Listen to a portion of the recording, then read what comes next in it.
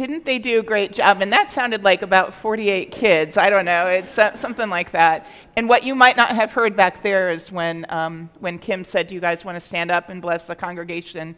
One of those 48 said no. But peer pressure, I think they all stood. So it is so good to be back with you and to be entering this Advent season. We are in a time of holy reflection and anticipation as we prepare for the coming of Jesus, the birth of Jesus. Christmas Eve and Christmas Day are not far away, and during that journey forward, we will study and prepare. We have all kinds of beautiful things that are part of this Advent season. You've heard about them already with the angels that you can pick, for Jubilee Christmas. You've heard about the different events that are happening in our church community. We will have a series of wonderful people do readings and lighting the Advent candles. Thank you to Linda and Harley for being first on that. And then we will have a children's story each week. Sometimes it will be two people like Kim and Allison did. Sometimes it will be one. I did pick teachers to do that, and they were also willing because teachers read children's stories all the time, and so you will see a series of teachers sharing stories during that time of the Children's Blessing. Today, the kiddos will also be receiving from Heartland Advent calendars. So the church purchased an Advent calendar for each child, and we encourage parents and grandparents of kiddos who are part of that children's group to walk with them through the Advent season, doing that wonderful opening of the doors. I promise they're not the ones that have chocolate in them, so we're not trying to fuel them up with more sugar. There's enough sugar during this season anyway. That's not from us. But I remember that so clearly as a child myself, doing that. And so please, parents, sustain that practice. And if you have multiple kiddos who are part of Heartland Kids, there are multiple different kinds of Advent calendars that Kim will be offering to them. So there should not be any jealousy of who has the angel one or who has the manger one or whatever. There are different styles, and I believe that she'll let them pick. So that's just a little bit about what we are doing this season to honor this most holy time of the year and to join together. I am glad to be back. My dear Larry Simpson pointed out to me that my shoes don't match today, which is fine. I went boot shopping during my absence, and my foot injury is healing and will be tested with an MRI this week to make sure everything's okay. So we are all here. Amen? Amen. Amen. So let's read about Elizabeth and Zechariah. If we look at the entire story leading to the birth of Jesus, really this part of Luke 1 gets us ready. And this theme for the candle that Linda and Harley lit, and that is the theme for this first Sunday in Advent, is hope. And this works perfectly in our reorienting our lives toward hope. So as the child cub, the little cub in the story, anticipated finding out more about who God is, so we anticipate finding out more about who He is and who we are as His. So let's together read from Luke 1, Luke chapter 1, verses 5 through 25, and let's see what the Word of God has for us this morning. In that time of Herod, king of Judea, there was a priest named Zechariah who belonged to the priesthood division of Abijah. His wife, Elizabeth, was a descendant of Aaron. Both of them were righteous in the sight of God, observing all the Lord's commands and decrees blamelessly. But they were childless because Elizabeth could not conceive, and they were both quite old. Once when Zechariah's division was on duty and he was serving as priest before God, he was chosen by lot, according to the customs of the priesthood, to go to the temple of the Lord and burn incense. Then an angel of the Lord appeared to him, standing at the right side of the altar. When Zechariah saw him, he was startled and gripped with fear. But the angel said to him, "Do not be afraid, Zechariah. Your prayer has been heard. Your wife Elizabeth will bear you a son, and you will call him John. He will be a joy and delight to you, and many will rejoice because of his birth. For he will be great in the sight of the Lord. He is never to drink wine or other fermented drinks, and he will be filled with the Holy Spirit even before his birth. He will bring back many people of Israel to the Lord." Zechariah asked the angel, "How can I be sure of this? I am an old man, and my wife is well along in years." The angel said to him, "I am Gabriel. I stand in the presence of God, and I have been sent to speak to you this good news. And now you will be silent and not able to speak until the day this happens, because you did not believe my words, which were sent by God and will be fulfilled at the appointed time." When his time was finished, Zechariah completed his work and returned home. After this, his wife Elizabeth became pregnant and for 5 months went into seclusion. "The Lord has done this for me," she said. In this time, he has shown his favor and taken away my disgrace among the people. This is the word of the Lord. Thanks be to God. In this story, we see the preparation. We see the walking toward Bethlehem begin. The first step is here, and as is true with many journeys, there is no certainty of the people in this story that this is leading somewhere, but there is a hope. There is a hope that has stayed alive in Zechariah and Elizabeth and is conveyed to them through Gabriel and is promised by God. And in that preparation and in that hope, we can find various things to hold on to and to give us direction during this season of Advent. First, hope does not make something happen. Hope itself does not make something happen. God does that. So when we are hopeful, when we ask that in the season of Advent we rekindle and light and protect and cultivate that flame of hope, we are not doing it as if there's some magic button that we want something, we hope for it, we've got it.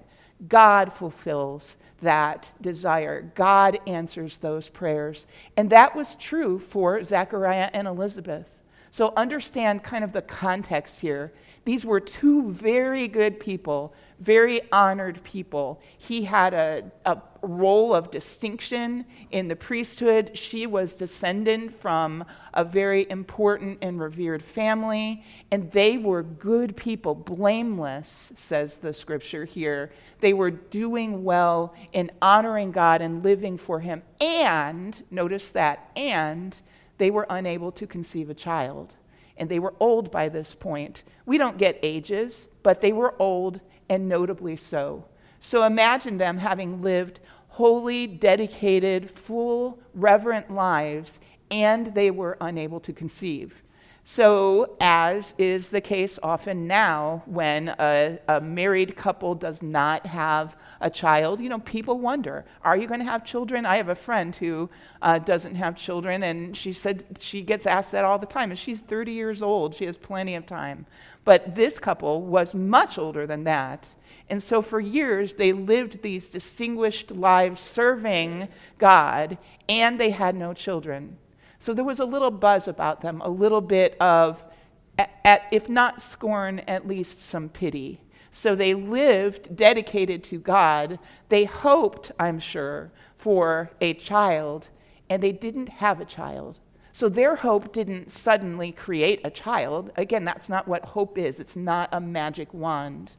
But they lived dedicated and sincere, faithful lives, even though they did not have a child. And that's a reminder to us that even though we want something, we think something might be the right plan for us, we are not able to see the big picture, the whole view that God has. We must trust him. In fact, Pastor Daryl Dash writes it very well this way. What God promises, he will perform. Only he will do it in his time, and sometimes in surprising ways. When the time of fulfillment comes, we then realize that his plan, that his timing was better than ours. God is in control. The hope that we have orients us to that truth. And knowing that no matter what the current reality looks like, we have a God who sees the big picture, who sees the right timing. And the right timing for this story, for the lives of Zechariah and Elizabeth, was that when they were presumably beyond the years of ever having a child, that's when it happened. That's when God gave them this pregnancy and this anticipated birth of John, who you know from other times when we have studied and when you've learned and done Bible studies and all of that through your life as a believer. You know that John prepared the way. That's what he was created to do. And that was such an important role. And Zechariah and Elizabeth don't just have the anticipation of a baby coming. They have the anticipation of a baby who will become John the Baptist and who will make that way. And that is God's timing. So hope does not make something happen. Hope keeps us ready for when that thing will happen, and that thing is oriented and planned and timed by God. Praise God for that. Hope is also a natural companion to doubt. Hope is also a natural companion to doubt. We live in a world of contrasts.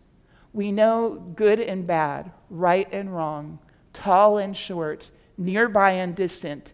You went through those lessons when you were a child in school. Those opposites are ways that we understand and we can make sense of the world around us.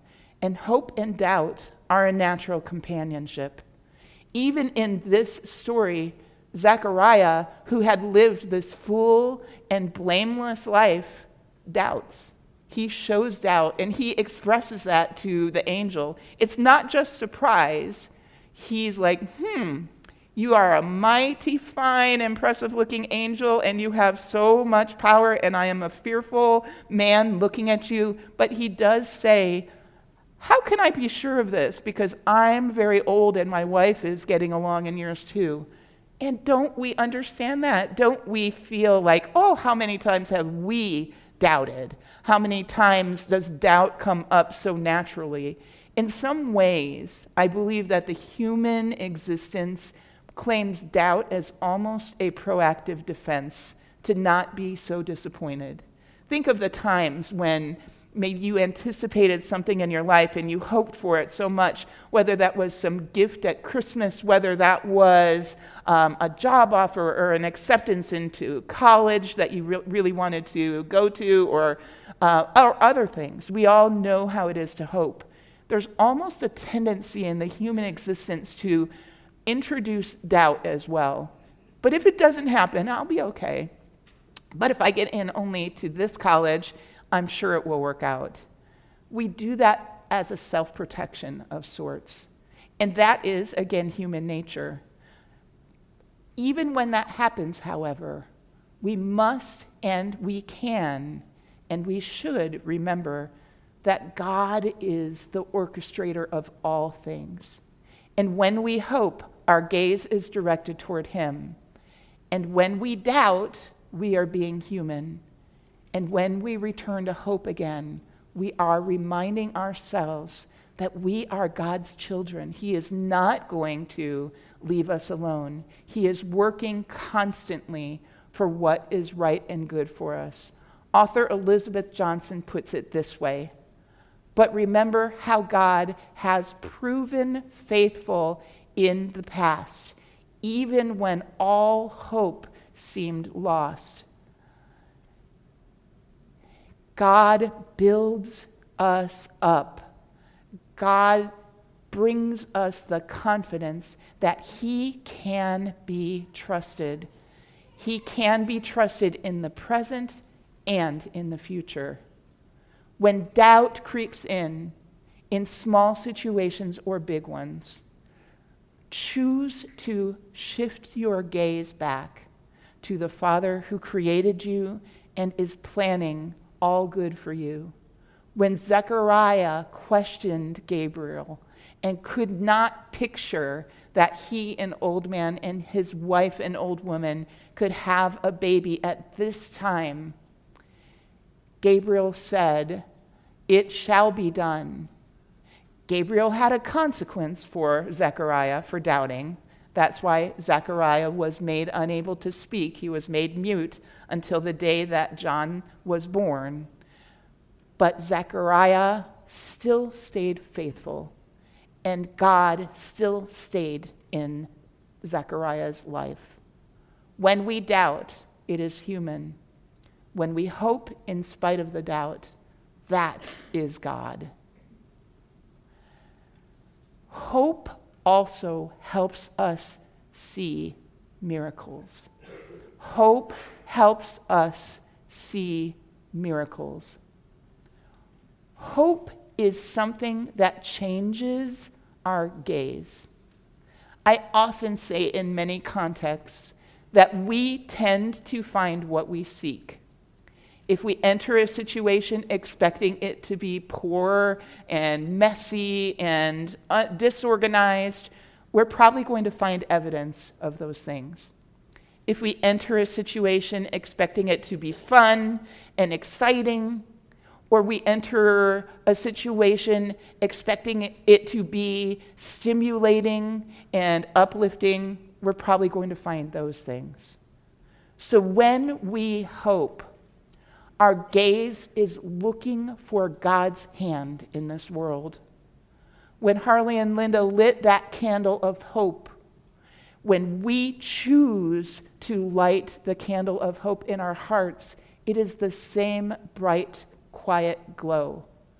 The light is shed upon the things that God is doing for us. And when we're looking for it with expectation, we can see it so well. Reverend David Hatcher writes this: God does not make mistakes. He is never too late. He loves to delight us.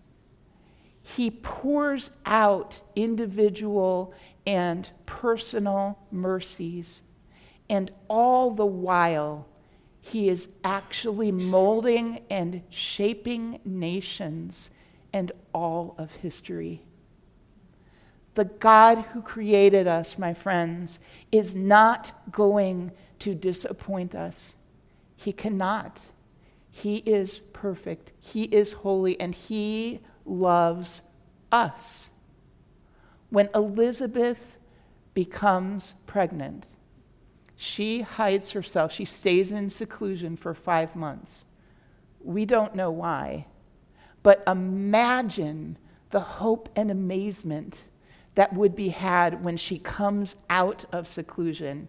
And the neighbors who have known her for all of these decades see this older lady who is very clearly pregnant. That is hope embodied. And when Zechariah, who was made mute when he questioned Gabriel, begins to speak again when his son John is born, that is hope embodied.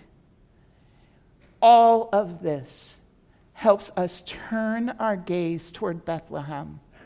Hope is alive. Advent is a season of hope. Let us lean into that and be alert to it and looking with anticipation to find it. As we close, I want to share 3 final thoughts about this passage. Pastor Brian Evans breaks it down very well.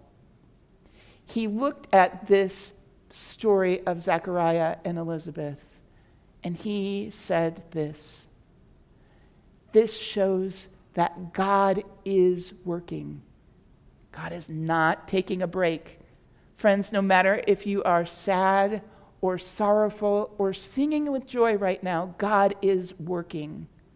Your emotional state matters to God because he loves you, but he is not taking a break even when it feels like you are distant from him or he is absent from your day-to-day existence. God is working. That is present tense. He is working right now in your life for your good. God uses messengers. Look at Gabriel coming down into the temple, surprising Zechariah, speaking something amazing to Zechariah, and not just turning away from Zechariah when Zechariah doubted. It's like, I'm still doing this messaging for you because God has chosen you. Even though you are doubting, this is still happening. God uses messengers. Angels, friends, family, strangers on the street. I believe so wholeheartedly that there are miracles happening around us. There are messages being given to us right and left, many of which we receive, but many of which we miss because our heads are down. Our gazes are not out and looking hopeful. Our ears are closed because we are only listening for what we expect to hear. God uses messengers. Let us be open to seeing and hearing what those messengers have to say. And God wants us to be ready. God wants us to be ready. Zechariah and Elizabeth became expectant parents, and at the same time, God was preparing for the next step in the Advent journey, the next step toward Christmas, where he would take a teenager who was a virgin and give her the opportunity to be mother to the King of eternity. Let us live in that anticipation. Let us find our way forward and be ready for what he is doing next. Let's pray. Lord, in this season of Advent, help us find hope. Help us hold hope. Help us know that you are working. Let us find the anticipation and the trust that makes all doubt crash to the side and fade away. Let us look upward to the stars and soon see that one star. Let us lean into the promises that you have made for us, the miracles you have for us. Help us never, ever to let that fade away. In your name, amen.